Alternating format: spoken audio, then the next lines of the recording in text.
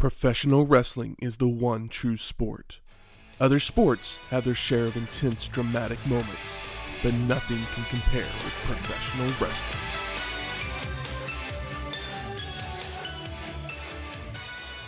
Welcome to Wrestling History X, where two friends get together and talk about the story behind the matches.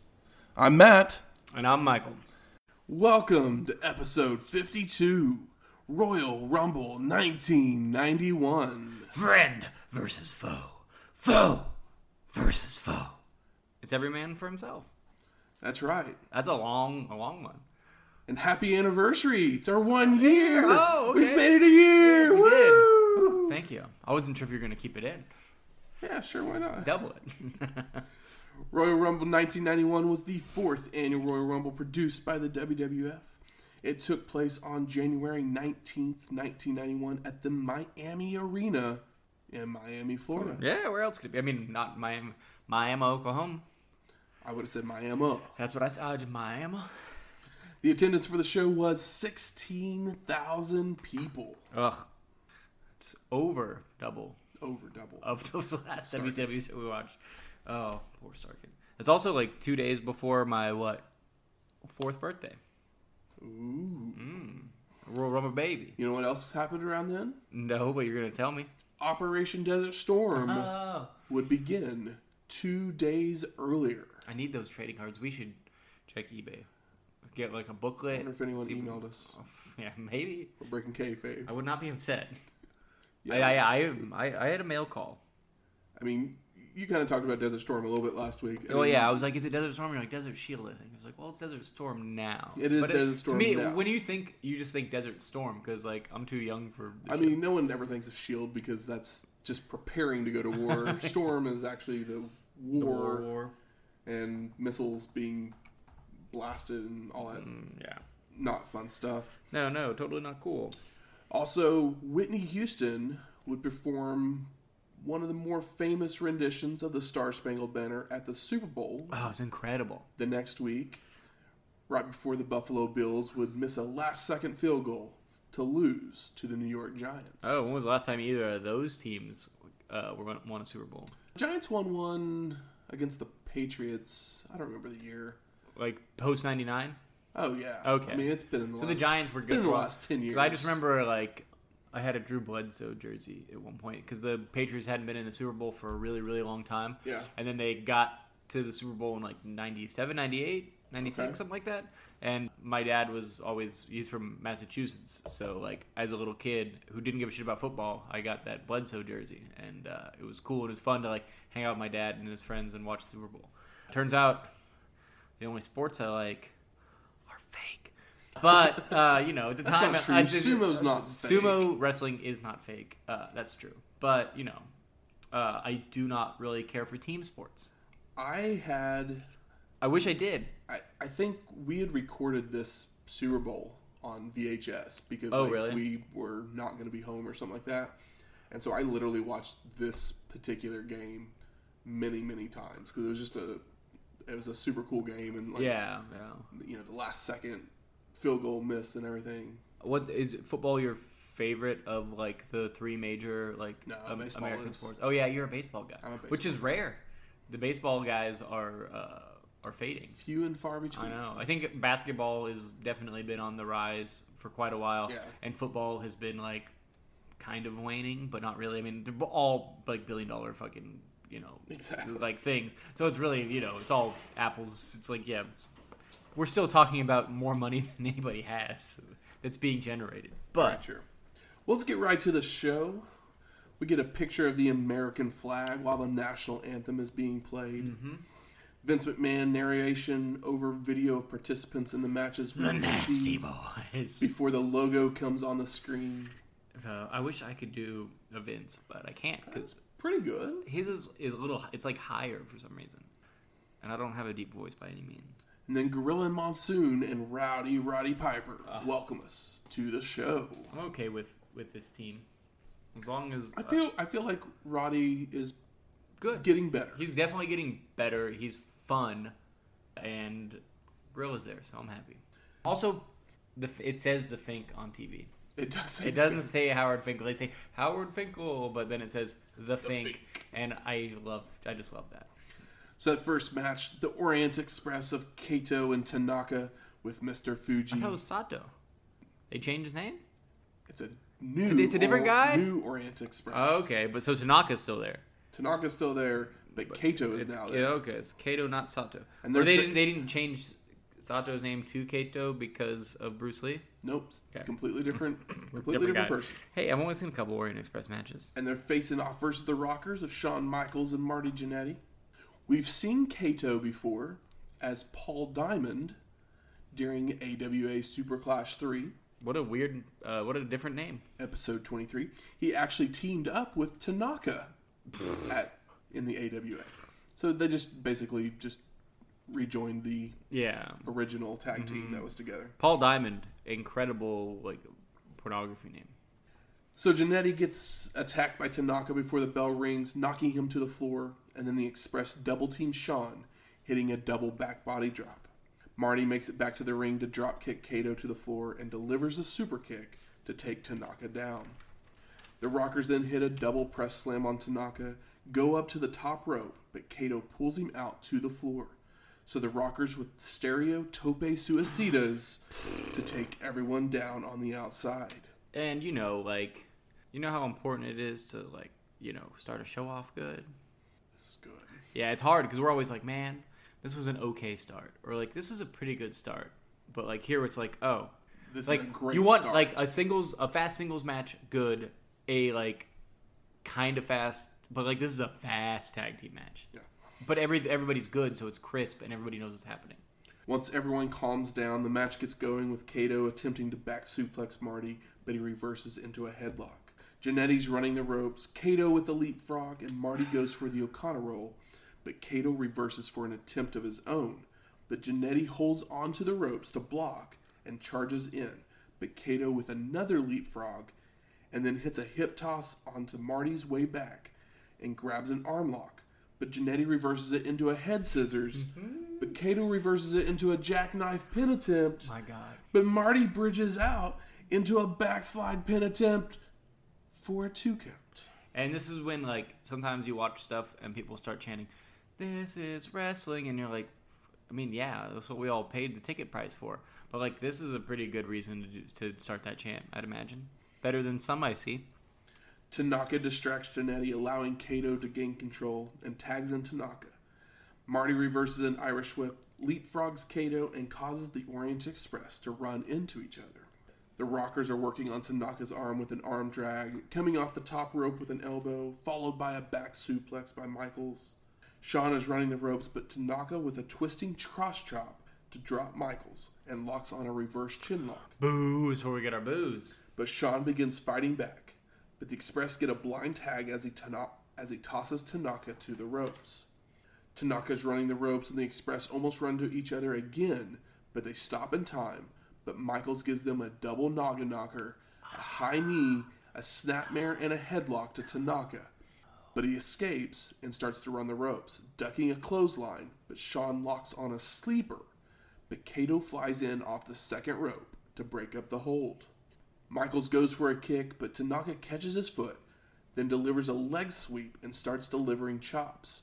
But Shawn fights back with right hands, mounted punches. Kato and Marty come in to brawl, but the ref gets Jannetty out. And Michael sees Kato coming towards him, so he moonsaults off the ropes onto him. Jesus. All 4 men in the ring with the Rockers Irish whip the Express to the middle, where they do-si-do to deliver right hands to That the do-si-do. Rockers. I'm glad that your notes also say do-si-do, because that's what mine do. And I'm like, what do you call this? Because it happens quite a bit. The Express then Irish whip the Rockers, but Shawn leapfrogs Marty, where the Express grab them for atomic drops. But both Rockers flip over and hit stereo drop kicks to send the Express to the floor. We get stereo crossbodies to the floor by the Rockers. My gosh. And once back in the ring, the Rockers with double back elbows on Kato.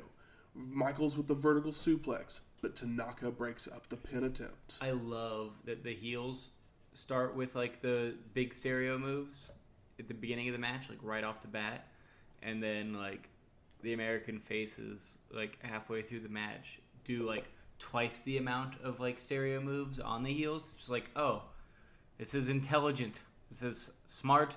And like, this is how you keep people watching, get people excited. It's just like, sometimes you watch a match and you're like, I don't know why I was so invested. And it's like, oh, because they did what wrestling is supposed to do. It manipulated me by doing all the right things at the right time. It's like, here's the math formula. It's like algebra. If you do it right, like you get the right answer. And I feel like that wrestling is very similar to that, where it's like, oh, there is kind of a formula to making it work. It's not, there's a lot of them, and like, you know, you plug in the wrong number and it all falls apart. Like in like this big long thing, there could be like algorithm. It's like this big algorithm, and like it really is a format, and like something like this match kind of proves that. It's like, yeah, just that alone brings you into it. It's like, oh, we started here, amped up. You kind of already forgot about that. You don't even realize, if you're watching it as a kid or like, you know, not dissecting it, that like, yeah, the good guys are doing twice what the other guys did to start the thing. And I really like it and appreciate it. Sean tosses Kato to the corner and goes for a monkey flip, but Tanaka grabs him to snap his throat across the top rope. The Express begin working over Michaels, including Fuji hitting him with the cane across the throat, drapes him across the top rope so Tanaka can leapfrog over Kato with a splash across the back. And we get a trap hold. Oh, man. The dreaded trap hold. Irish whip to the corner where Sean does the flare flip to the apron, but Tanaka with a crescent kick to knock him back into the ring. The Express with a double clothesline, and Tanaka tosses Michaels to the ropes, but he ducks his head, allowing Sean to faceplant him. Kato runs in to knock Marty off the apron to stop the tag. The Express then toss Michaels to the ropes, where Sean ducks the Express, trying to give a belt-aided clothesline, and comes back to dive onto the belt, which causes the Express to headbutt each other, allowing Michaels to crawl to his corner for the hot tag. Marty with rights, scoop slams, drop kicks to both members of the Express, power slam, flying back elbow to Kato, goes for the cover, but Tanaka breaks it up. Kato reverses an Irish whip by Jannetty. Kato goes for a hip toss, but Marty reverses and attempts a backslide, but can't get him over until Tanaka with a kick allows Kato to pull Jannetty over for the 2 count. One of my, just the most satisfying spots for me are like those tag team spots where it's like, oh, he's trying to put him over, like trying to pull the guy over, trying to get his move in, and then the other guy comes in and finishes it for him. I get so much satisfaction out of that every time. Kato tosses Marty to the ropes, charges in with a clothesline that Jannetty ducks, so Michaels grabs his boots, tripping up Kato. The Rockers with double super kicks on Kato. Sean goes to the top rope where it looks like they were going to attempt a rocket launcher. I know. But Tanaka kicks Marty's legs out from under him, which causes Michaels to fall to the outside. Kato with the body slam catapults Jannetty into a chop by Tanaka. Ugh, so nice.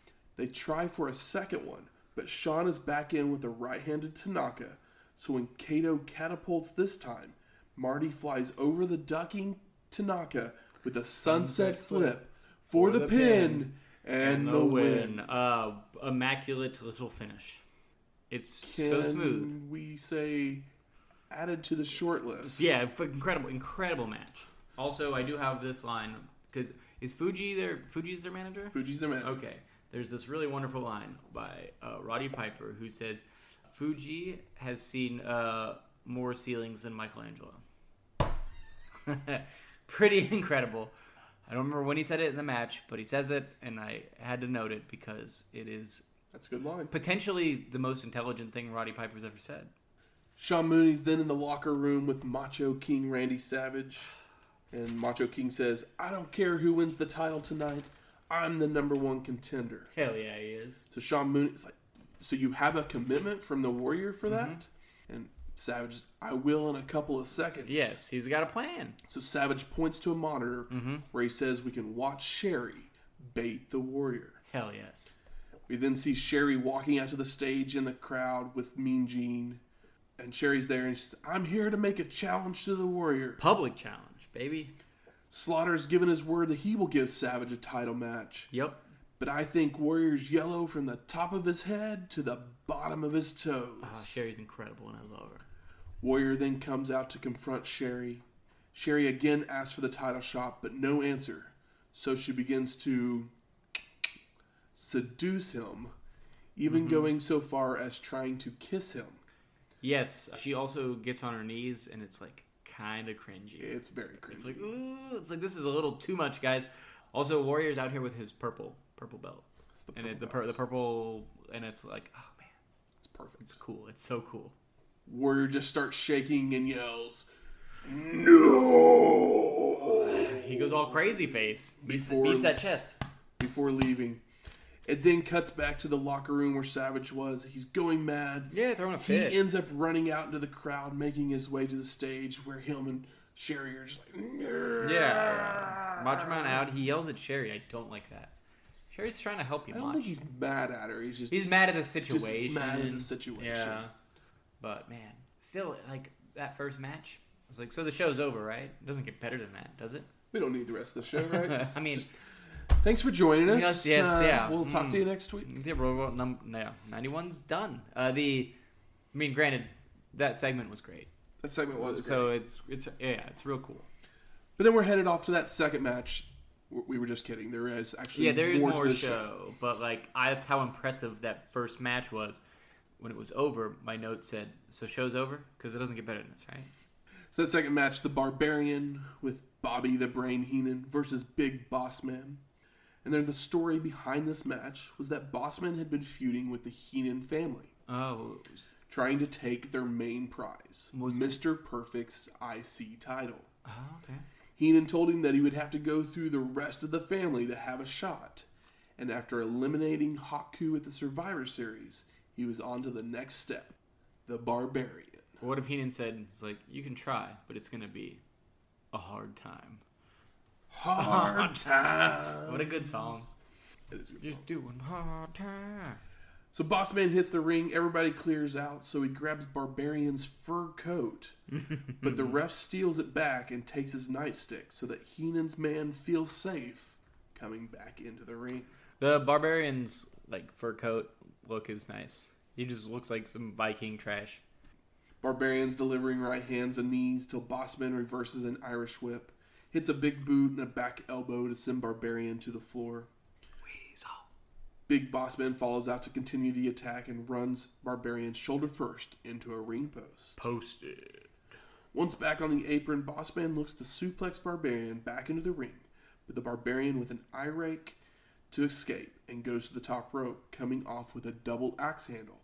But Big Bossman hits him in the gut on the way down, before hitting a clothesline to send both men over the ropes, but Bossman stays on the apron. Back in the ring, Barbarian tosses Bossman to the ropes and goes for a hip toss, but is blocked, so he turns it into a vertical suplex to take Bossman down. Barbarian with a short arm clothesline, but is too tired to follow up as he falls back into the ropes. Big right hand from Barbarian sends Bossman through the ropes, but Big Bossman's boot gets tangled up in him. So Barbarian begins beating him up from the floor, helping him get untangled so he can slam Big Bossman back against the steel post. Hell yeah. The Brain helps out with a cheap shot before Bossman is rolled back into the ring, where Barbarian continues with clubbing forearms and a backbreaker for a 2 count. Barbarian locks on a bear hug and Big Bossman powers out with chops to the shoulders.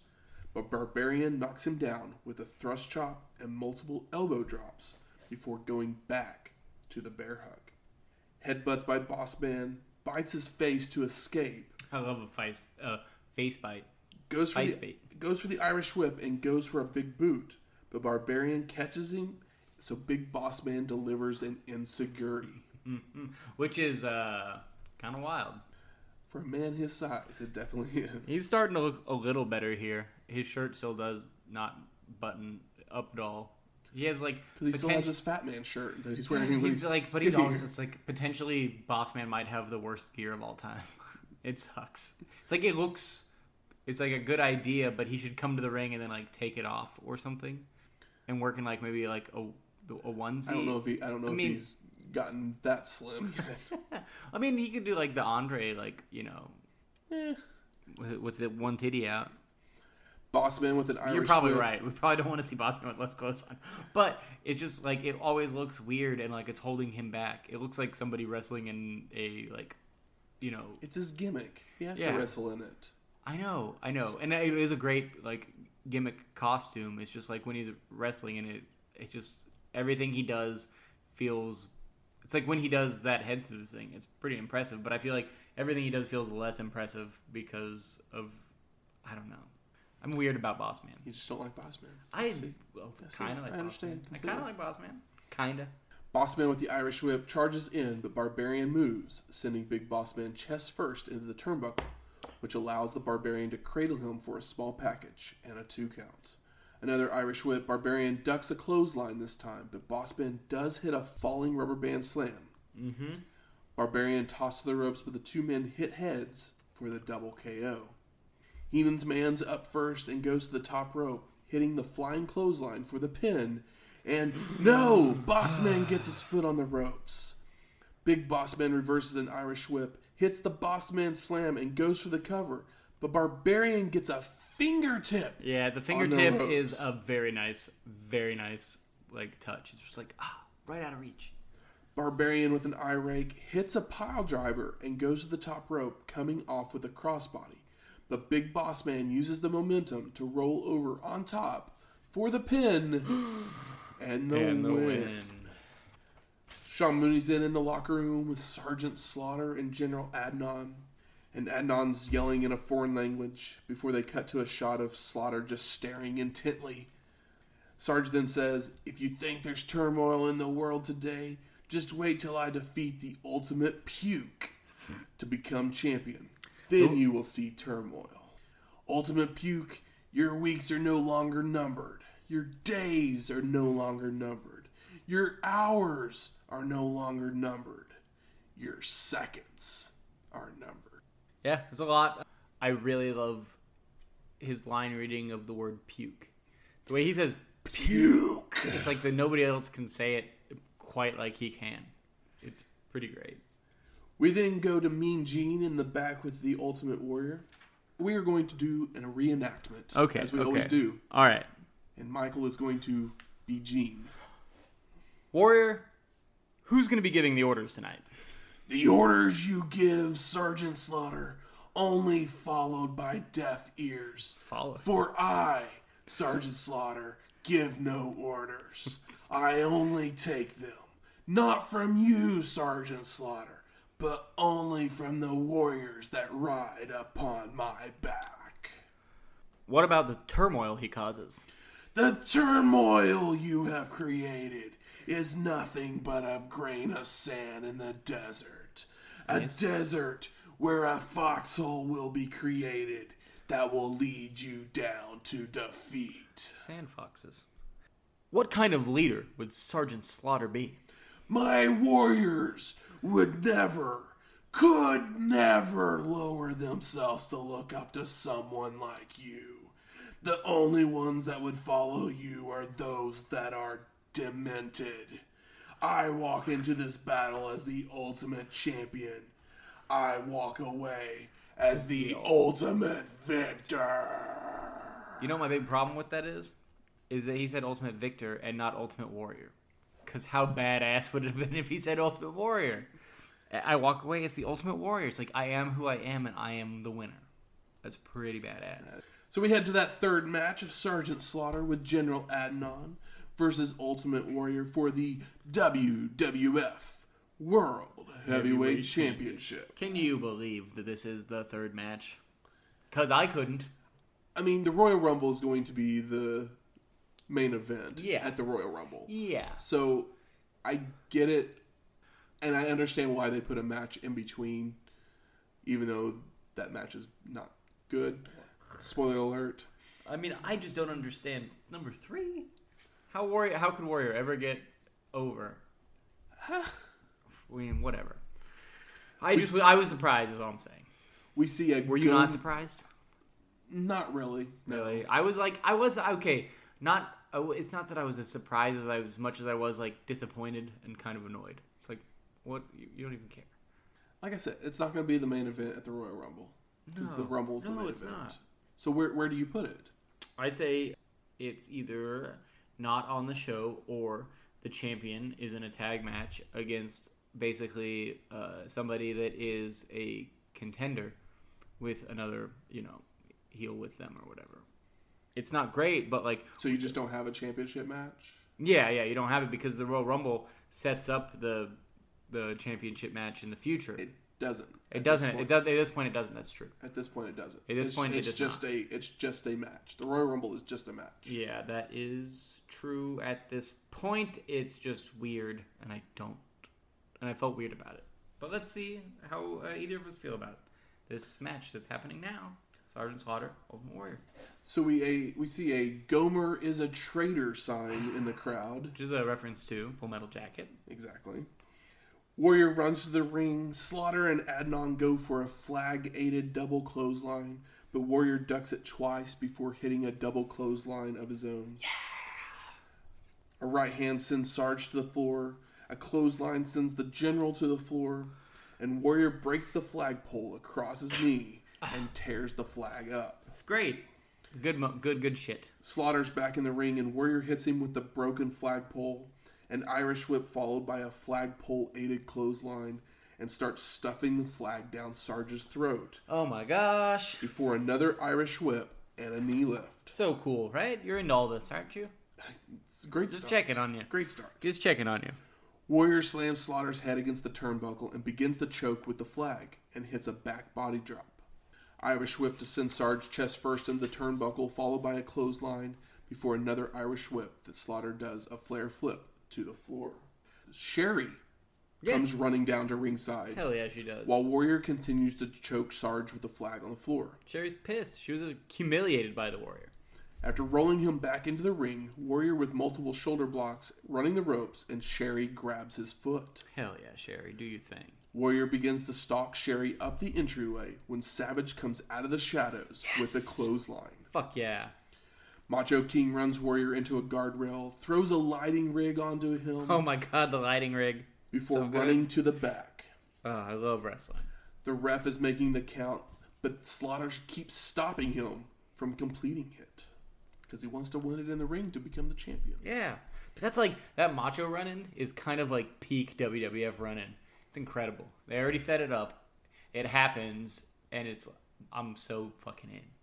Warrior finally makes it back to the ringside, so Sarge goes out to throw him back in the ring. Slaughter starts to work over Warrior with kicks, clubbing forearms, a backbreaker, slams his head into the turnbuckle, tosses him to the rope but misses a clothesline. But on Warrior's way back, they give each other a clothesline for the double KO. This match is so good that in my notes it says, did Jim Cornette book this shit? Because it's fucking wrestling. Sarge with the bear hug once they're both up, but the Warrior escapes with chops to the neck, followed by a body slam after the crowd fires him up. Slaughter right back on the attack with multiple elbow drops to the back, a backbreaker, locks on the camel clutch. But Warrior is under the ropes, so he has to break the hold. Hell yeah. Sarge starts celebrating, but the ref is explaining it to him when the Warrior begins to ultimate up. Ultimate. Right hand, multiple clotheslines, flying shoulder tackle by Warrior. Sherry comes running back down to ringside. Hell yes, she does. Carrying the King's scepter. Where she jumps up onto the apron. Warrior sees her, drags her into the ring by her hair. Don't you do that. Picks her up and press slams her onto the arriving Savage on the outside. I'm saying no, but everybody else in the crowd is saying yes. I just am a big fan of Sherry and Warrior. She's pretty scary, so I'm okay with it. But she's so good. Sarge with the high knee from behind, choking Warrior across the ropes. Macho King grabs the scepter and hits the Warrior over the head. Slaughter then hits an elbow drop for the pin. And the win? I fucking lost it. And new! Like, I wasn't even ready to say and new, or like, I'm like, oh man, I really loved this match. And was still surprised at the end. Were you with the crowd when they were yelling, "Bullshit! Bullshit!" I will say yes, because it's not common for WWF to run a heel champ. So I was real surprised that they put the belt on Slaughter third match into a big ass show. It's crazy. Yes. It's like, oh, you guys, obviously you don't give a fuck about Warrior, right? Or is Warrior gonna win it back? I don't know. I just said the reason is because of the war. Oh, I know why. And we're gonna talk more about that later. Yeah. I mean, I totally got it because, that's the intelligent thing to do to, sell some tickets and shit. But I was still surprised. We then see an ad for WrestleMania 7. We're going to LA. We are going to LA. Man, that match is so good. Why Warrior and Sergeant Slaughter shouldn't be that good? But it was fucking awesome. It was a really good match. It's fucking so cool. That is wrestling.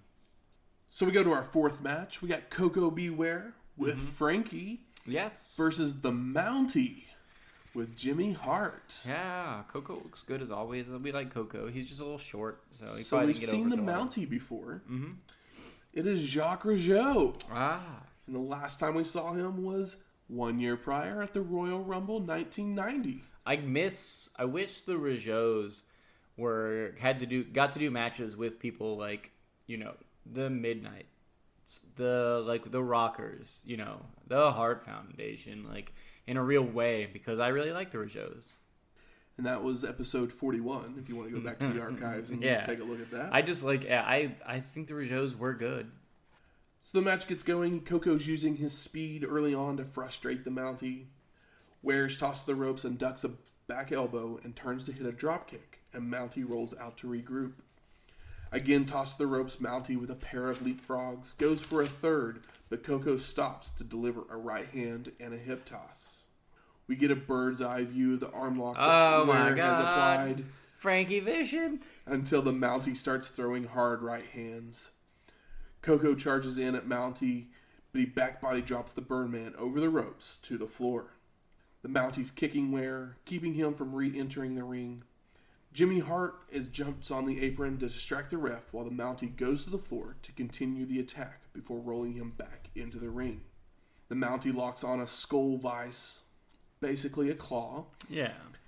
And we see Jimmy Hart taunting Frankie on the outside as the Mountie rams Koko's head into the turnbuckle multiple times. A flying back elbow by the Mountie starts choking Ware and tosses Koko to the ropes, but ducks his head, allowing the Birdman to go for a sunset flip for the 2 count. I love there's a spot where Jimmy Hart is yelling at Frankie and telling him to look at Koko as Koko's getting beat up.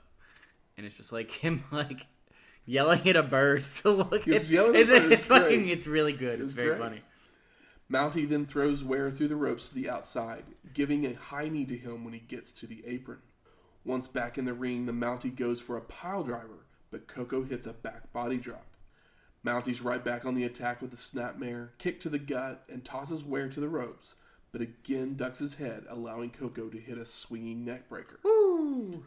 Mountie tries to respond with a big boot, but Ware catches him and spins him around before hitting a headbutt, a flying headbutt, and a body slam. Yeah, scoop slam, body slam, same thing.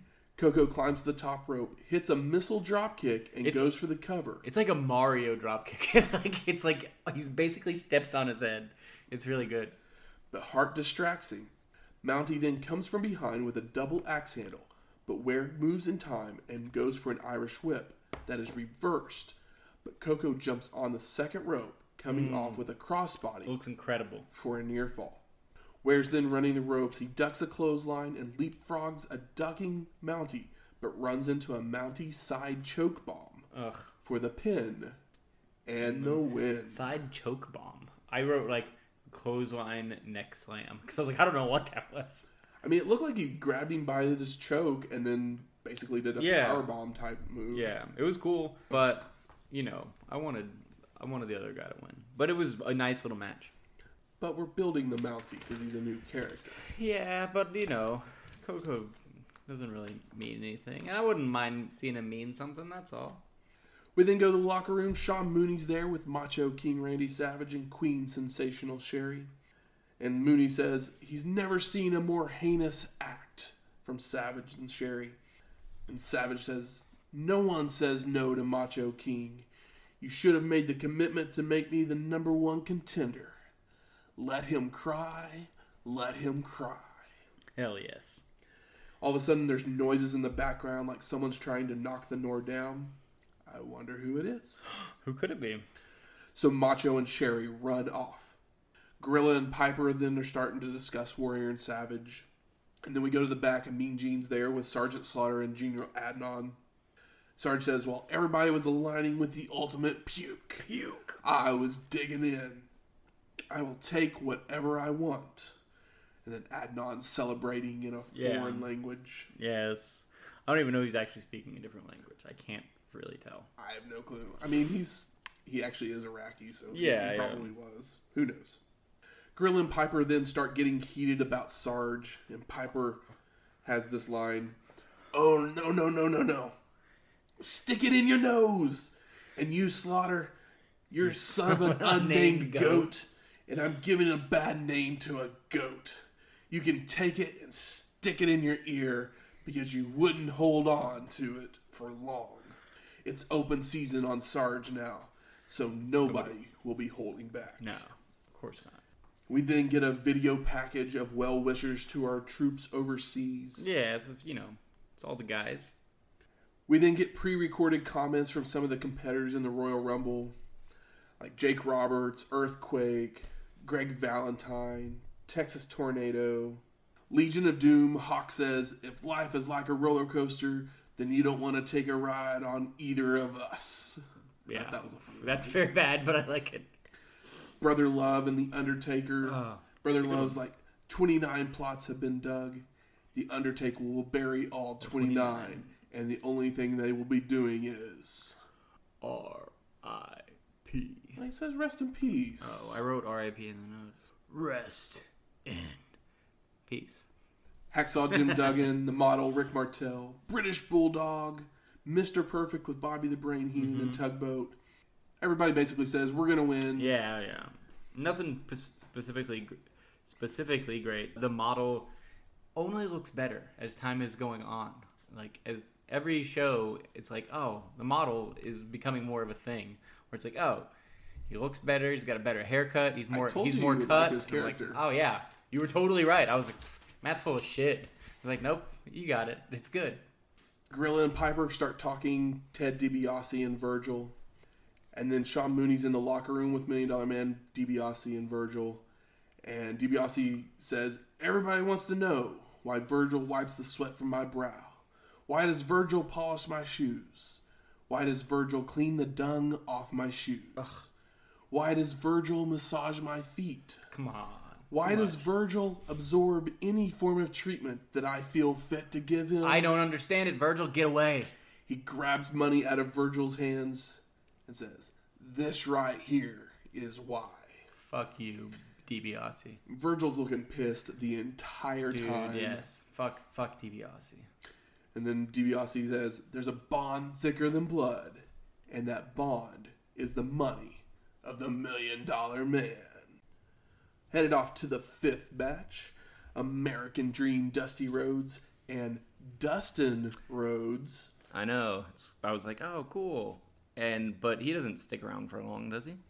Not in the WWF. Not here. When he not for. He'll be back though. Definitely. Yeah. Is this like the only time that he is Dustin Rhodes like in the WWF? It might be. Yeah, I think he took a break from the Goldust thing like once for a small amount of time. But was and oh, Dustin Rhodes is Goldust? I'm sorry, I'm hearing the lead here. Gosh. Oh my gosh. I mean, we all know Dustin Rhodes. Yes, of course we do. Goldust. But they are up against the $1 Million Man, Ted DiBiase, and Virgil. We get to see Virgil in the ring. You've been asking for it, but like, why isn't Virgil in the ring? Virgil's got a good look. You get to see it now. Big and buff and bald. So there was a story behind this match. Dustin had shown up to watch his old man at a Saturday night main event, but DiBiase would start slapping him around. So Dustin challenged $1 Million Man and would last 10 minutes in a match against him, which was what the challenge was. Yeah. DiBiase tried to pay Dustin off to get him to quit early, but claiming that he could be bought just like Virgil. Yeah, really nailing in the Virgil stuff. Because $1 Million Man there had been vignettes being run where it showed DiBiase forcing Virgil to clean his shoes and other humiliating things over the next few weeks. And Virgil would become slightly more defiant each time, but DiBiase would whisper a secret into Virgil's ear. You think it was just a number? Probably. And it would cause Virgil to cave in and just go ahead and do the humiliating thing. So Virgil's breaking. So, as the bell rings, $1 Million Man and Virgil attack the Rhodes. They go for Irish whips, but Dusty and Dustin reverse them to send DiBiase and Virgil into each other. Classic tag start. Multiple elbows to the head from Dusty. Big right hands from Dustin to cause $1 Million Man and Virgil to regroup on the outside. DiBiase tells Virgil to get in the ring and take them out. Dustin's tossed the rope, ducks a clothesline, and comes back with a flying clothesline and a drop kick to send Virgil to the floor. $1 Million Man goes to check on Virgil, slapping him around to get his head in the game. Come on, $1 Million Man. Virgil with a knee lift, clubbing forearms. Dustin starts running the ropes, and Virgil hits a leapfrog, goes for a monkey flip, but Rhodes stops and stomps Virgil. Elbow to the head and a clothesline to send Virgil over the ropes to the floor. DiBiase's scalding Virgil again, telling him that he's embarrassing him in front of everybody. So he tags in, saying, "I'll show you how it's done." $1 Million Man tosses Dustin to the ropes, hits a clothesline, and slams his head into the turnbuckle. We got chops, back body drop, a falling fist, another toss to the ropes, but ducks his head this time, allowing Dustin to faceplant DiBiase. $1 Million Man is then ping-pong elbowed between the Rhodes. I liked this. It was cute. It was a little heartwarming, little elbow spot. Until Dustin does the Dusty roll into another elbow to the head. Dusty's in, taunting DiBiase, hits him with chops and more elbows to the head before tossing him to the rope and locks on a sleeper, but Virgil breaks it up. Dustin with a drop kick on $1 Million Man goes for the cover, but again Virgil breaks up the pin. Virgil goes for an Irish whip, but Rhodes reverses, charges in with a high knee, but Virgil is moved, so his knee is hurt, not even able to walk. DiBiase and Virgil start working on that knee, ramming it against the ring post several times. $1 Million Man grabs hold of Dustin, and Virgil goes for a clothesline, but Rhodes moves, causing DiBiase to be knocked down. You can see Virgil is visibly upset. He did not mean to hit $1 Million Man. But DiBiase isn't having any of it and starts throwing right hands and knees, throws Virgil to the floor, which gives Dustin time to make the hot tag. Dusty's in, rights and lefts, Irish whip, splash to the corner, another Irish whip, and charges in with an elbow, but DiBiase moves, cradling Rhodes for the pin and the win. Man. Post-match, $1 Million Man grabs a mic. Everybody has a price, and nobody crosses the $1 Million Man without paying that price. DiBiase calls Virgil an idiot, tells him to put the $1 Million belt around his waist. So Virgil grabs that belt, gets in the ring, and then all of a sudden you see a beer come flying in, hitting $1 Million Man as Virgil drops the belt to the mat. DiBiase tells him, "Need I remind you about your family, about your mother?" Rough. So Virgil picks the belt back up. Hell yeah. But then knocks $1 Million Man over, and the crowd is loving it. Oh yeah, I feel like we haven't seen trash in the ring in a while. It's been a while. I mean, normally, like, I guess in the earlier episodes and stuff, there was, you'd see more heat from the crowd. Beer can was pretty well timed considering what went down after this, but it felt good. It felt good for Virgil to finally, stand up for himself and take out that weasel. This would be Dusty Rhodes' final pay-per-view appearance. I wonder if he shows up anywhere else. Yeah, I don't know where else he could go, right? Who knows where else he could show up. We then go to the back. Mean Gene's there with Hulk Hogan. And Hogan tells us that he's not worried about the other 29 men in the ring. He's dedicating this match to all our boys over there in the Persian Gulf. If I was Hulk Hogan, I wouldn't be worried about the other 29 men either. Yeah, probably not. I don't think I'd be worried about much of anything at this point. Mean Gene then interrupts Hogan as he's getting an unconfirmed report that Slaughter has just defaced the American flag. I like how he's just like from earlier in the show, or he's just getting a call, like, you know, and getting an earpiece, and it's like, Slaughter's back here in the locker room, pissing on the flag. Like, what? Like, nonsensical and very funny. Hogan says stealing the title is one thing, but defacing the flag is going too far. Brother. His title reign will be like Saddam Hussein's reign. Temporary. Which I thought was a pretty good line. Yeah. I liked it. It was by no means a bad Hogan promo. We then go to the 6th match. The Royal Rumble match. Main event. Mm-hmm. This is the reason we come. It's show. The half of the pay-per-view. Yes. It's probably about a third of this one. Yeah. They made it about a 3-hour show, and it was like an hour. It goes about an hour and 10 minutes or so. And we will make that much shorter for you. Yes. We hope to make it much shorter. So Piper tells us the rules of the match. There are no rules. Just chuck them over the top rope. Oh, that's such a great way to do it. I always feel like that's my thing with gimmicks. It's like, if you can't tell me in, like, you know, if the elevator pitch is a paragraph, like, what are we doing here? If I have to have 3 minutes of Tony Schiavone reading rules to me, yeah, it's not successful. No, it's just like, how do you expect anybody to buy into that? Gorilla kind of continues telling us every 2 minutes another contestant will come out until all 30 have been called. Has it always been 2 minutes? Yes. Okay. But I don't know if you were to take a timer to it, if it actually is 2 minutes. I'm aware of that for sure. But I just mean, like, is it always 2 minutes, or has it ever been 3 minutes? I think it used to be like 3 minutes before the third person came out, and then they did 2 minutes. Yeah, it doesn't matter. We got to streamline here. Exactly. Piper streamlined it for us. Throw him over the top. First entrant was Bret the Hitman Hart, and the second entrant is Dino Bravo with Jimmy Hart at ringside. Match gets going. Bravo's using his power early on, shoving Hart to the ropes, but Bret comes back with a forearm and a drop kick. Dino goes for a clothesline, but Hitman ducks and gives an atomic drop and a clothesline to send Bravo dangling over the top rope. So Hart tries to push him the rest of the way over, but Dino holds on. Because he's really strong. Strongest man in the world. Sure is. Eye rakes, chops, inverted atomic drops, more stomps from Bravo, hitting a body slam and goes for a jumping elbow drop, but Hitman moves. Bret is then tossed the rope and Dino hits the side slam. Number 3 is Greg the Hammer Valentine. Aren't you glad that he doesn't have to, you know, do the honky tonk fake guitar stuff anymore? So happy. I'm just happy for him. Greg Valentine. The gimmick is he doesn't have one. So Valentine comes out, hits double axe handles on Bravo, who looks stunned that Hammer would go after him. And kind of the reason behind this was Valentine had been accidentally hit with Hart's megaphone earlier in the month. Oh, so okay. Hammer would attack Jimmy Hart on that show. Yeah. So there was still some bad blood there.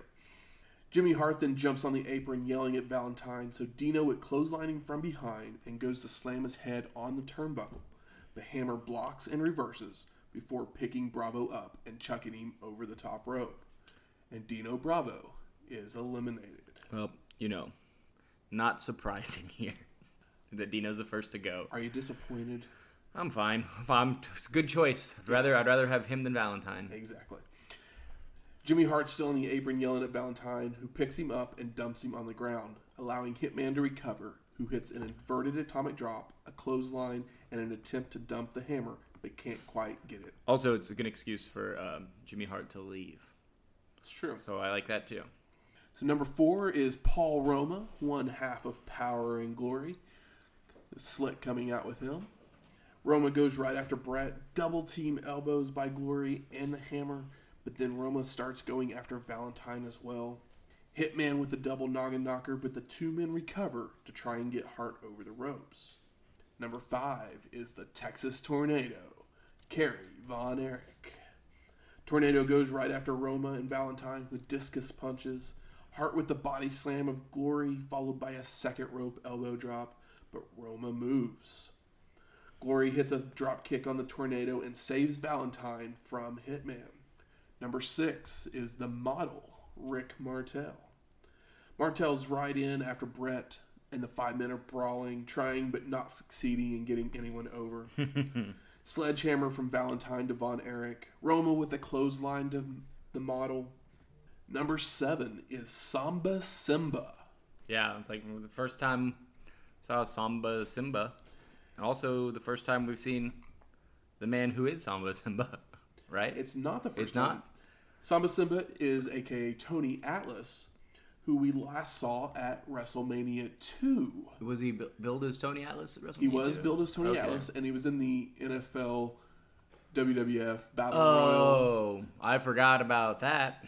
Was he a wrestler at that time? He or was a wrestler, I was, yeah. or a football player. He was a wrestler at the I time. mean, I don't know if Tony Atlas was he a bodybuilder guy? He was. Yeah, okay. It's like I don't know if he played football, but But that's all the way back in episode 7, if you want to go back in the archives. where's old TA been since then? I have Out in some no territories, flexing, all greased up for trying to win some medals. Hanging out with Arnold. clue. Possibly. Who knows? I don't know. Samba starts pounding on everybody. Tornado with a discus punch on Martel. The Model goes for a roundhouse, but Von Erich ducks and hits an atomic drop that has Martel dangling over the ropes. But Roma makes the save. Tornado with another discus punch, but Glory ducks, so Von Erich locks the claw on Roma in the corner until Glory escapes with an inverted atomic drop. Number 8 is Bushwhacker Butch. Boo. I mean, the crowd doesn't feel that way. That is personal. The crowd is very hot. The kids do the thing. The crowd's doing the arms, just Yeah, is there a name for that? Other than dumb? Bushwhacker March. Yeah, there you go.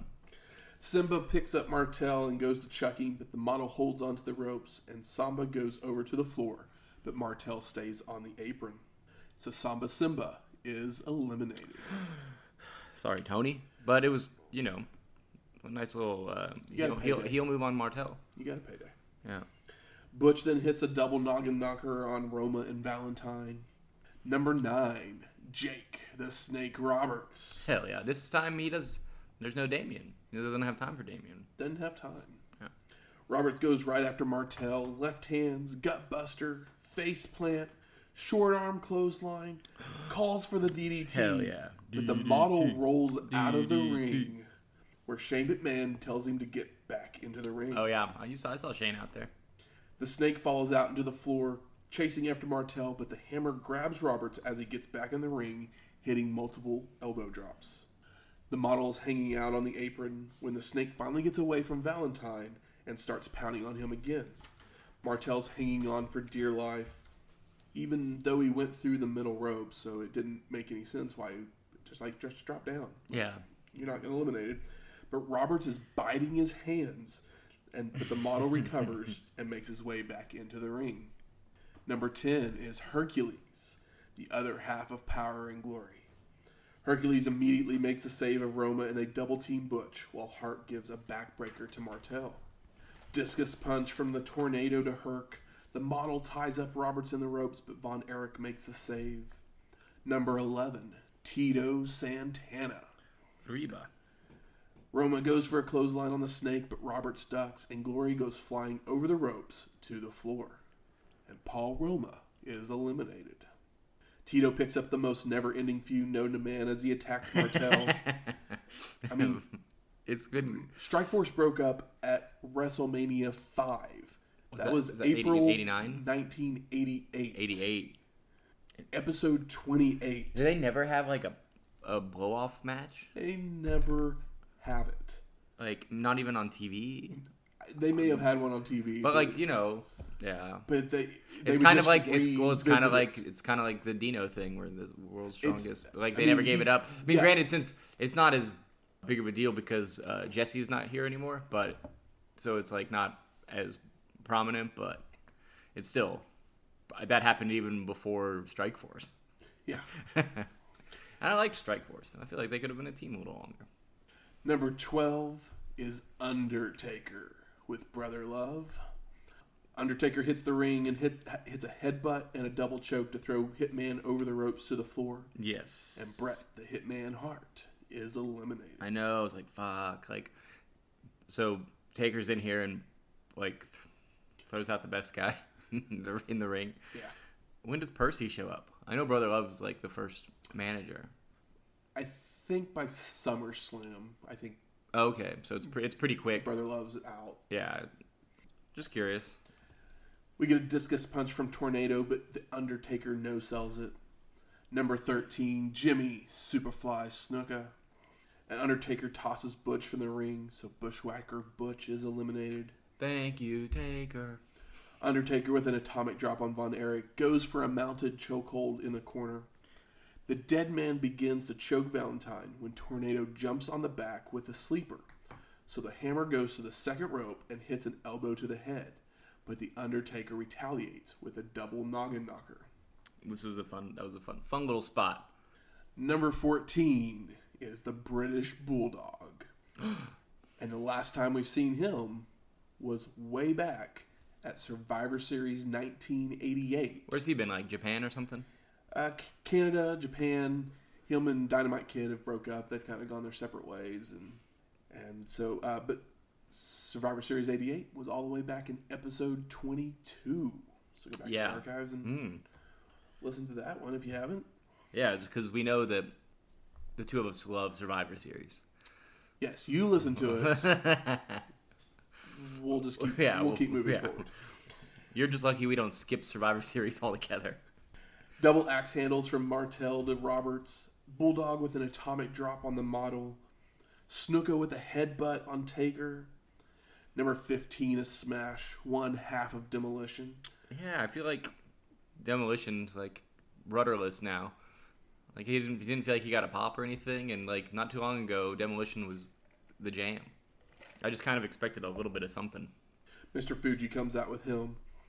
Martel charges into a boot from the Snake in the corner. Well, I guess he's heel too. He's got Mr. Fuji with him. Yeah, I forgot. Mr. I forgot they brought LOD in and then like turned, Demolition heel. Smash tosses Bulldog to the ropes, goes for a press slam, but Davey Boy floats over to deliver a clothesline. Roberts goes for the DDT on the model, but he drops out of the way and rolls to the floor once again. Still one of my favorite spots in all of WWF at this time period is just people avoiding the DDT, just like rolling away from it. Martel's on the apron when he grabs the Snake and snapmares him over the ropes to the floor. And Jake the Snake Roberts is eliminated. Boo. So we didn't get one DDT. Nope. That's crazy. Normally, you always, like, even if Jake loses, you get your post-match DDT. Not this time. Snuka double noggin knockers Hercules in the model. And number 16 is Road Warrior Hawk, one half of the Legion of Doom. Hawk starts going after everybody until everybody gangs up on him. You got to. Hercules and Valentine getting their heads slammed together by Hawk.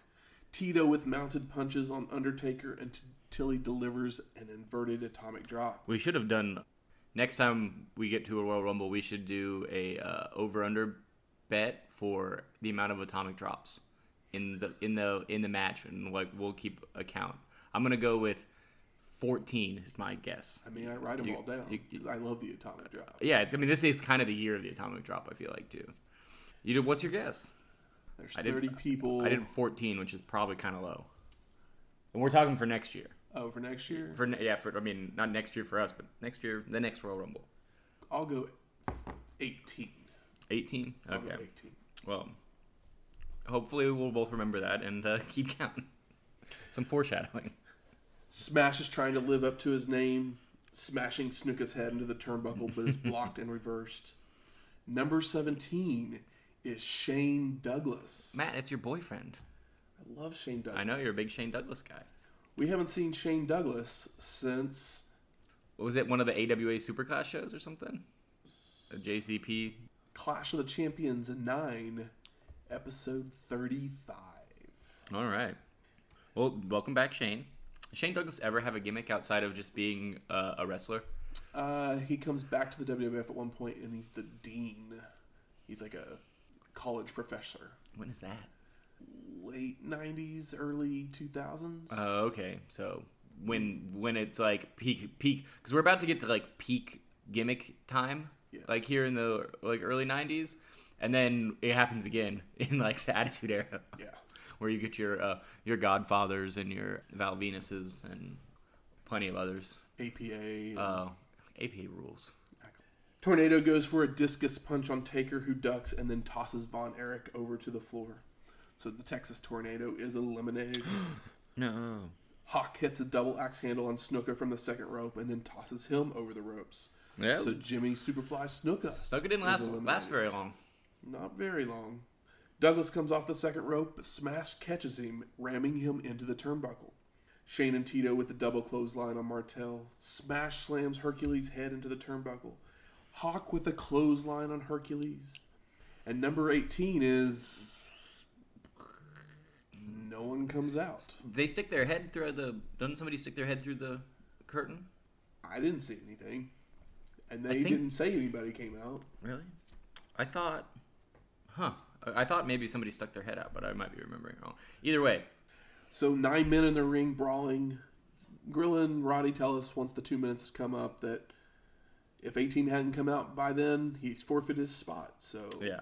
Roddy Piper makes a joke about 18 being legal. And that 2 minutes is up, so number 19 is Road Warrior Animal, the other half of the Legion of Doom. Animal with axe handles on multiple people. Legion of Doom start attacking the Undertaker, but he grabs them for a double choke, but they kick out, hitting a double clothesline to send Taker to the floor. I know. I guess this Taker thing's really fresh.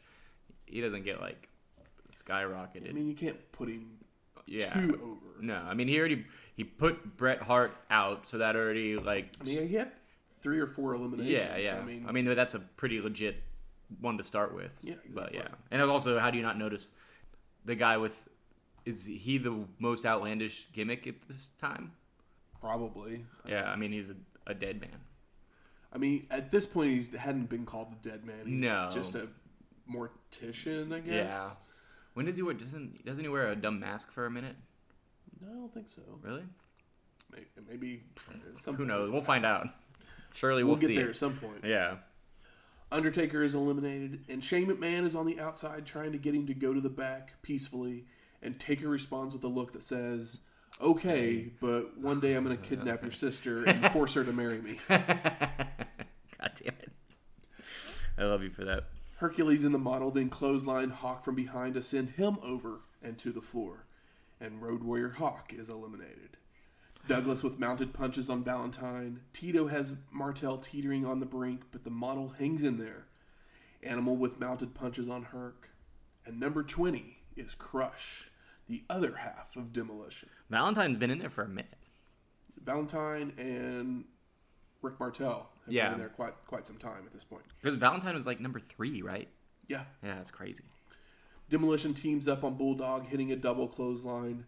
Douglas and Valentine team up on Martel with chops and shoulder blocks. And number 21 is Hacksaw Jim Duggan. Oh. Ho! I couldn't do it with feeling. I mean, of course, Duggan gets a huge pop. Starts But pounding you all know on how I Smash. feel about him. Runs the model's head into the turnbuckle. Shoulder blocks Crush, choking him in the corner. Martel jumps off the middle rope, but Animal catches him in a bear hug, but escapes with a thumb to the eye. Bulldog jumps on Crush's back with a sleeper. Number 22 is Earthquake, Hell yeah. with Jimmy Hart coming back out. Yep. Earthquake and Animal pounding on each other. Road Warriors toss the ropes and ducks a clothesline, delivering one of his own, but it just staggers Quake. So Animal gets a running start for another, which knocks Earthquake to the ropes. Tries for a third, but Earthquake back body drops him out of the ring. Yeah, it's pretty cool. And Road Warrior Animal is eliminated. I mean, yeah. I think we both like Earthquake. I I like him a lot Earthquake more than than I I thought. remembered him. I like him a lot more than I thought I would, because I'm just like, oh, he's just a big guy. But like, for being that big, he's definitely an athlete. Granted, as time goes on, we just see more and more agile big men, but for the time period, like he's not agile, but he's just. But he's compared to like Akeem the African Dream or something like that. Like he's athletic, whereas Akeem the African Dream is fat. He's just a fat man. Like Duggan challenges Quake, gets his head slammed in the turnbuckle multiple times and choked. Number 23 is Mr. Perfect with the perfect towel toss to Bobby the Brain Heenan. How mad are you about what they did to Mr. Perfect? I'm still mad. Every time he shows up, I'm just like, what a wasted opportunity. Did you see the towel toss? The towel toss is cool. Like Perfect throws it up, and usually Heenan catches it in front of him, but for some reason I guess they were walking quickly, so Heenan had to Heenan just threw a hand behind him and catches it no reaction at all. He's just whatever. Bobby Heenan's just no sell the towel catch. Hacksaw Irish whips Perfect hard into the turnbuckle, hits a clothesline. Duggan charges in for another clothesline, but Perfect with a back body drop to send him over, and Hacksaw Jim Duggan is eliminated. So satisfying. Tito with a clothesline of Perfect. Earthquake gives an elbow to the head. Number 24 is Hulk Hogan. Bum, bum, bum. So everybody's doomed. I would just like for him to just jump in the ring and be like, just get out. And everyone just jumps out. Yeah. I'd like to see him do something cocky like that, and then they all just surround him like a mob, and then just all lift him up above the head and toss him out together. Everybody high fives, and then it starts over. Smash attacks Hulk as he gets in the ring, but Hogan retaliates with the big boot before tossing Smash over to the floor, and Smash is eliminated. Hulk going after Quake, mounted punches, but Perfect makes a save, attacking from behind. We get a Hogan chant. Hogan. Number 25 is Haku. Oh, I love Haku. As he gets in the ring, Hulk back body drops Valentine over to the floor. And Greg the Hammer Valentine is eliminated. Oh, I feel like I jinxed you. He was literally a minute away from having the new longevity record. Really? Yeah. Who has it? It was Ted DiBiase last year. Oh, okay. At the moment. Martel then tears Hulk's shirt off, starts choking him with it, but Hogan picks him up with a chokehold of his own. Model with a double axe handle at the second rope to Haku. Earthquake picks up Perfect with a double chokehold. Number 26 is Jim, the Anvil Neidhart. Santana's throwing lefts and rights at Quake, but he retaliates with a headbutt and tosses Tito to the floor. And Tito Santana is eliminated. We now have 10 men brawling away. And number 27 is Bushwhacker Luke. He comes marching down to the ring with his Bushwhacker march, climbs in the ring, and Earthquake immediately grabs him, throws him to the outside to be eliminated in 4 seconds, where he just continues his Bushwhacker march back to the back. That's a nice little touch, but it was supposed to. I think it was supposed to be the quickest elimination ever, or whatever. But the Warlord from the first Royal Rumble is still the quickest because, literally, Warlord stepped into the ring and then got big booted out of the ring. Number 28 is Brian Knobbs, one half of the Nasty Boys, which we just saw. I know. 2 weeks ago. Yeah, crazy. That was our second time we saw the Nasty Boys in WCW, right? Yes. And then saw them there twice, and they're already hanging out over here because they had that great match with the Steiners a couple weeks ago. I know. Yeah, I was having a fun with the Nasty Boys. I'll see. We'll see how we feel about them over here in the WWF. Knobbs is throwing punches at everybody, but everybody then teams up on him. Hercules choking Knobbs on the ropes, but the Nasty Boy starts retaliating with right hands before dumping him over the ropes with a back body drop, and Hercules is eliminated. Number 29 is Warlord. Clubbing forearms, axe handles all on Bulldog by the Warlord, crush with mounted punches on Hogan, but Hulk just throws him off to the outside. So it was mounted punches in the corner. Yeah. And then just Hogan just get off me. Yeah. I mean, I am kind of glad that Hogan's not just basically just pushing absolutely everybody out. I'm glad he didn't come in and clear the ring and then pose and wait for people to show up. So that's kind of nice. Yeah. That he's actually in there and actually not like just like no selling and shit. Crush is eliminated. Perfect and Warlord start double teaming Hulk with chops, but Hogan moves, so Warlord takes a perfect chop.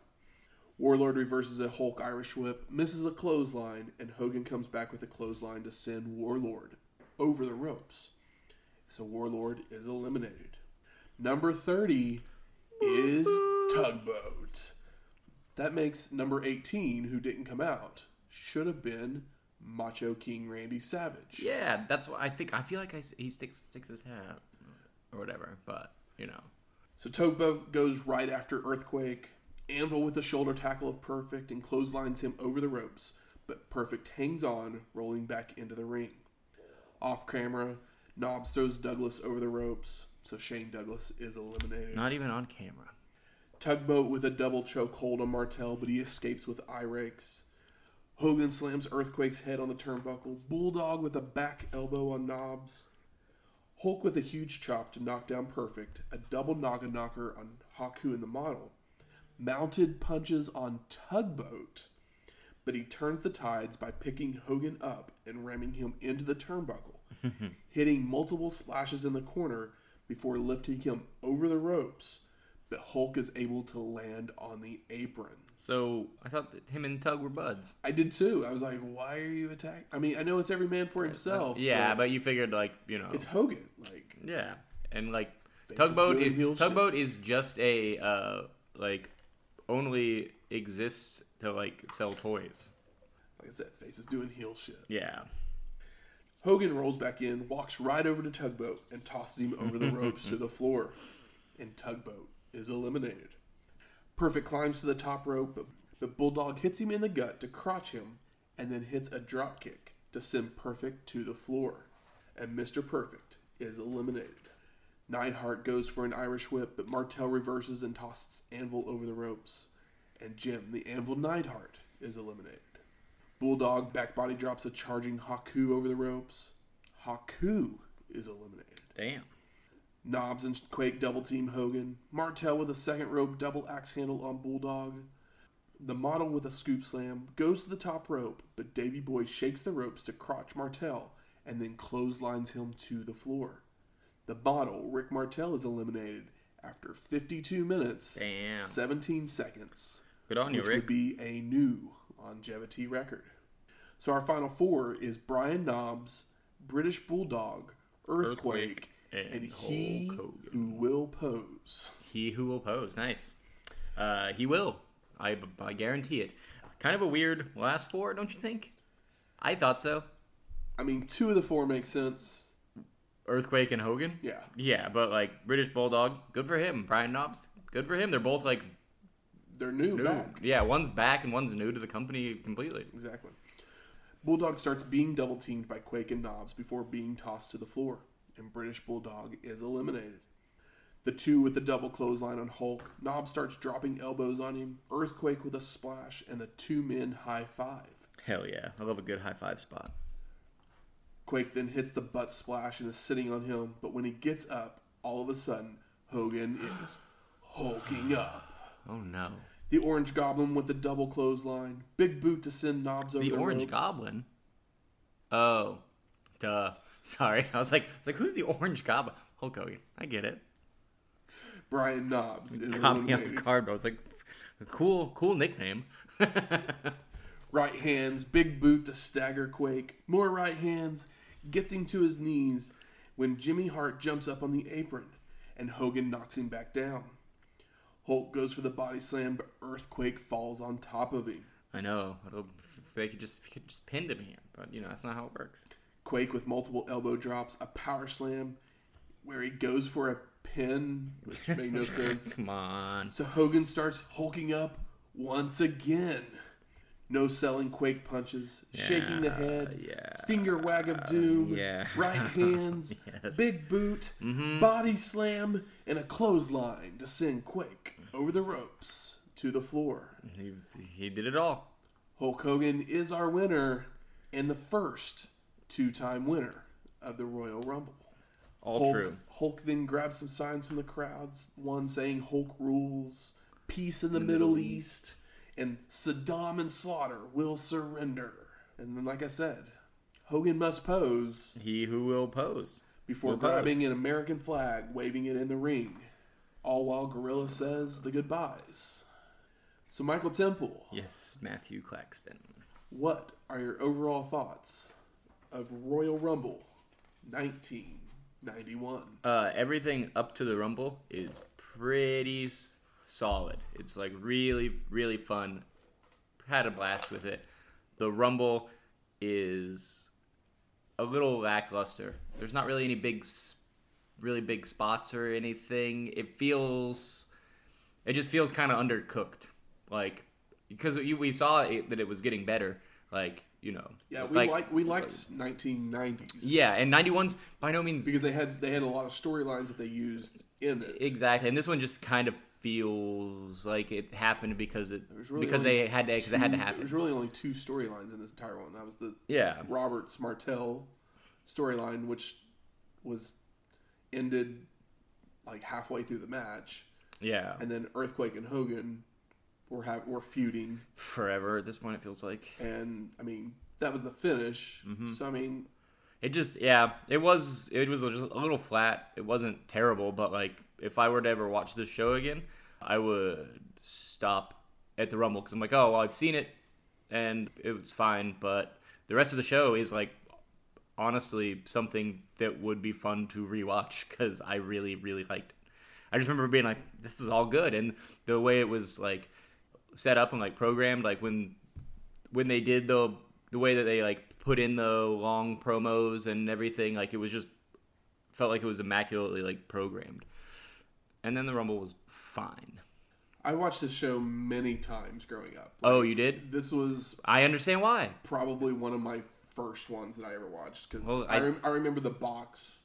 I mean, perfectly. Is it that poster that's like one of the best posters ever? Yeah, it has all the characters like walking towards you and everything. Yeah, like down the street. Yeah, and it's like it's like that Drew Struzan style. Like looks like looks like a hand painted movie poster. Great stuff. I used to rent that that VHS tape, all the time. It is, yeah. I mean, how could you do if I was a kid and I didn't even watch wrestling, just that cover alone, it's like I gotta see this. Exactly. And I gotta admit, I still love this show. Oh yeah, I love the show. I'm just saying that I think the weakest thing on the show is the Rumble, which is weird because it's the Royal Rumble, but like the rest of the show is incredible. And a lot of the problem with the Rumble is they had too many people in the ring at one time for a lot of the match, because it started out okay, but then once you get... There were many times when there were 9 to 10 people in the ring at one time. Yeah. And it's like, you don't really have a whole lot of room to do anything. No, it's just people, other than just kind of like punching each other. Yeah. Let me act like I'm trying to push you over the ropes, and everyone's just kind of hanging out and waiting for the next person. It was just like... It just wasn't a very crisp Rumble, considering the last one was a huge improvement, and this one was not really an improvement on the last one. And also, I mean, you probably could tell Hogan. I'd rather have in my retelling of the match. Yes, it was very obvious that Hogan was going to win, especially after Slaughter beat the Warrior. Yeah, because even if you don't love the WWF using the war as an angle, I mean, and that's wrestling, baby. It makes sense. Yeah. And it's actually really good storytelling. Of course. Because who is the guy that everybody wants? Like, so yeah, who's the guy that's the most prayers and vitamins, like the most American? Yeah. Who's the real American? Exactly. It's Hulk Hogan. Yeah. And you now have this that's war like going on. Legitimately, what he's there for. Like, it's just you got to do it. So like that's how you make money. Like, I literally had this thought. You can fantasy book all day, but like wrestling only exists to make money. Basically, I had this thought about fantasy book. I was like, what if the war hadn't happened? Like, what if we don't go to war? Does Slaughter's probably not as doesn't go big heel. Of a heel? Probably doesn't. He's probably not even a heel. He could just pull like a boss man and just be like Hogan's buddy. Exactly, but you have that part. But does Warrior probably doesn't lose to Slaughter, and they probably have Warrior and Macho Man fight until WrestleMania, which that's what they're going to do. But now instead of it being for the belt, it's going to be there'll be other stipulations at WrestleMania. But Warrior and Savage will face each other. I'm excited for that. Which will be a great match, but it could have been for the belt instead. Yes, which would have been really cool. But instead, we know that winning the Royal Rumble didn't win you anything, but we know that Hogan will face Slaughter. Yeah, because Warrior, because he's the real awesome. American. Yeah, who's gonna do it? Mm-hmm. That kind of thing. So it's just kind of funny how the history of WWF was affected by the real history of mankind, basically. You know? of the United States, for sure. Good. Where's the smart marks at? There. All right. Fuck you. I think it's time we smark it up. So, what were some of your favorite moments, best moments of this show? Every single thing that Macho Man did. Really bummed he didn't show up in the Rumble. Oh man, the Sherry Warrior promo was incredible. I think it's possibly one of the few times that you could put something on best moment and like worst moment. Why worst? Because it's so awkward, it's just so cringy. Yeah, but I mean that's because like they were going for that. Because Sherry is so good at her role. That she's the best. Is the reason why it's cringy. Yeah. Like Sherry, she's the greatest, and it's like two people that are like that good at promos teamed up together. Like it seems unnecessary, but here it's magical. Like her and Macho Man is so good. Rockers. The opening tag match, we said it when we were talking about the match. It's very possibly going to be on our best of list. It's on the short list. Mm-hmm. Yeah, and it's a long match too. It's like almost 20 minutes. I mean, they gave him time, and I mean, they probably could have shaved a few minutes off because there was a few rest spots that they probably could have cut out, but I never felt like it hindered the match. No, not at all. I liked it. It never dragged. No, basically. It was the best match on the show, right? Definitely. I mean, like, come on, like, it's completely obvious. But like, Boss Man Barbarian was better than it had any right. Better than it ever had any right to be. Yeah, exactly. Like everything that happened, I was into. Even the Mountie and Coco Beware was fun. I mean, it was a extended squash match for Mountie to get over. I don't know if it actually did its job, but I do remember that. I mean, his finisher was a cool. I don't know if it was cool Gorilla or Roddy that when Coco basically like jumps on his head because he gets like too much air on like a drop kick. He made a Mario reference, which I thought was pretty funny. Did you know there was a dark match? Yes. It's Jerry Sags, the other nasty boy, versus Sam Houston, my boy Sam Houston, out there, just jobbing it out and bumping for everybody. I'd imagine. That's exactly what he's doing. How about most disappointing on this show? I mean, it needed to happen, but I'm not even mad about. I'm not mad about Hogan winning. Not mad about it. Because I guess I would say that if you were to go back down the list of the 30 people that were in the Royal Rumble, like Hogan, Earthquake, Savage should have been in the. But there's a storyline reason why he's not there, so I'm okay with it. But then, who's the next best person that possibly Perfect's the IC champion, so maybe him. Roberts. It's. I mean, is Roberts the fifth biggest name in the Royal Rumble? I don't know. I mean, Duggan is over. Yeah, I mean, but Duggan possibly. It's just one of those like they did the right thing. Like I'm not disappointed that he won. I'm just would say the biggest disappointment is just that the match was kind of blah in general. I agree. So that would be it. Like Hogan's got to win here. I knew that. I can't be too mad at this point because it's just like the smart thing to do. I mean, they did give us the fake out a little bit with Earthquake falling on top of him on the body slam. So everyone's like, maybe Earthquake's gonna because he had already hulked up. What if Earthquake did that and then he just like did a 5 count himself, King Kong Bundy style? But it doesn't matter. He did go for the pin. Yeah, he definitely did. But I mean, it would have been nice if he would have just picked him up and thrown him out. But that would have extended the feud. And does anybody want to see more Earthquake Hogan? No, not really. I mean, it's fun here, but It's like, yeah, I mean they just build guys to give to Hogan. Exactly. And that's where Earthquake is a perfect guy for that. Weird he did it. How about best performer of the night? I mean, Macho. Yeah, Macho, Savage promos, and then Macho, Sherry, and all 4 guys in the tag match. But as far as like entertainment value, like Savage and Sherry, it's like, oh man. Yeah, they were great. Anything surprising on this show?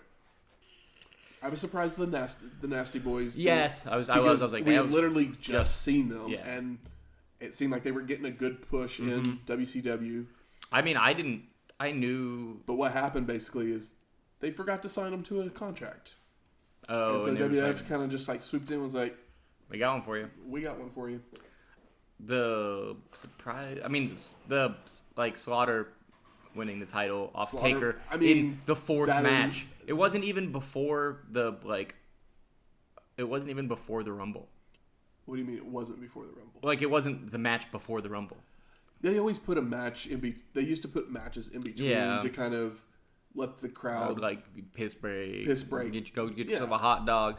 Now you need to go get a Slaughter T-shirt because you just won the title. Exactly. I'm sure that everybody wanted a Slaughter T-shirt after that. But I totally forgot about the Slaughter winning the belt. I know, exactly. That's totally the most surprising thing. Yeah, that beautiful purple belt.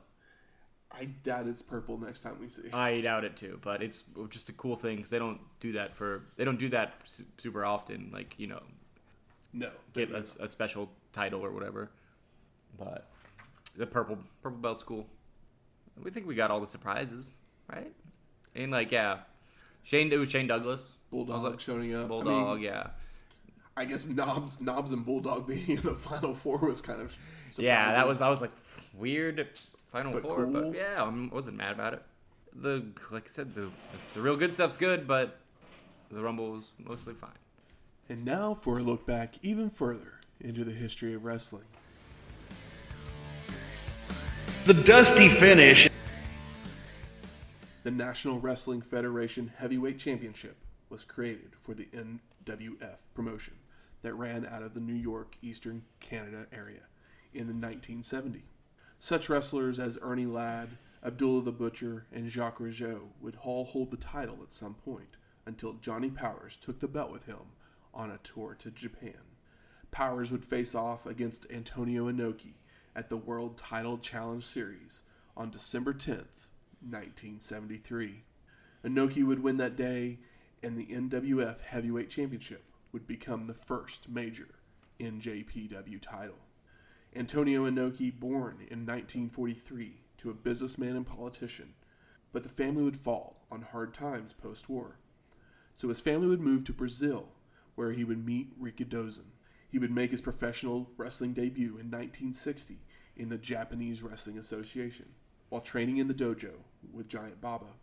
These two legends would dominate the JWA tag ranks for the next 10 years. In 1976, Inoki would face Muhammad Ali in the most famous wrestling bout that led to the creation of MMA. For all of his accomplishments, Inoki is a member of the NJPW, Professional Wrestling, WCW, WWE, and Wrestling Observer Newsletter Hall of Fames. Next week, Wrestle War 1991. Yep, all aboard the tank. We're going to war. We're going to war. I remember hearing something recently about the Muhammad Ali Antonio Inoki match, and there was like one undercard match, and I can't remember what it was, but I remember Stan Hansen and Vader. Yes, and I was like, Stan Hansen and Bruno. Is it? Yeah, Bruno Sammartino. Music from this week's show is the theme song from Royal Rumble 1991, and if you happen to think it sounded familiar, it's because it is, because it was also the theme song from SummerSlam 88 and 89. Okay. Nothing like repurposing music. Yeah. And speaking of songs that we've listened to many, many times. A lot of times. Hogan wins the main event. Hogan must pose. And we must play Real American by Rick Derringer. We are what we are, and we are real Americans. If you like us and you want to let other people know all about us, Please go out there and rate and review us on iTunes, Stitcher, Google Play, or wherever you find your podcasts at.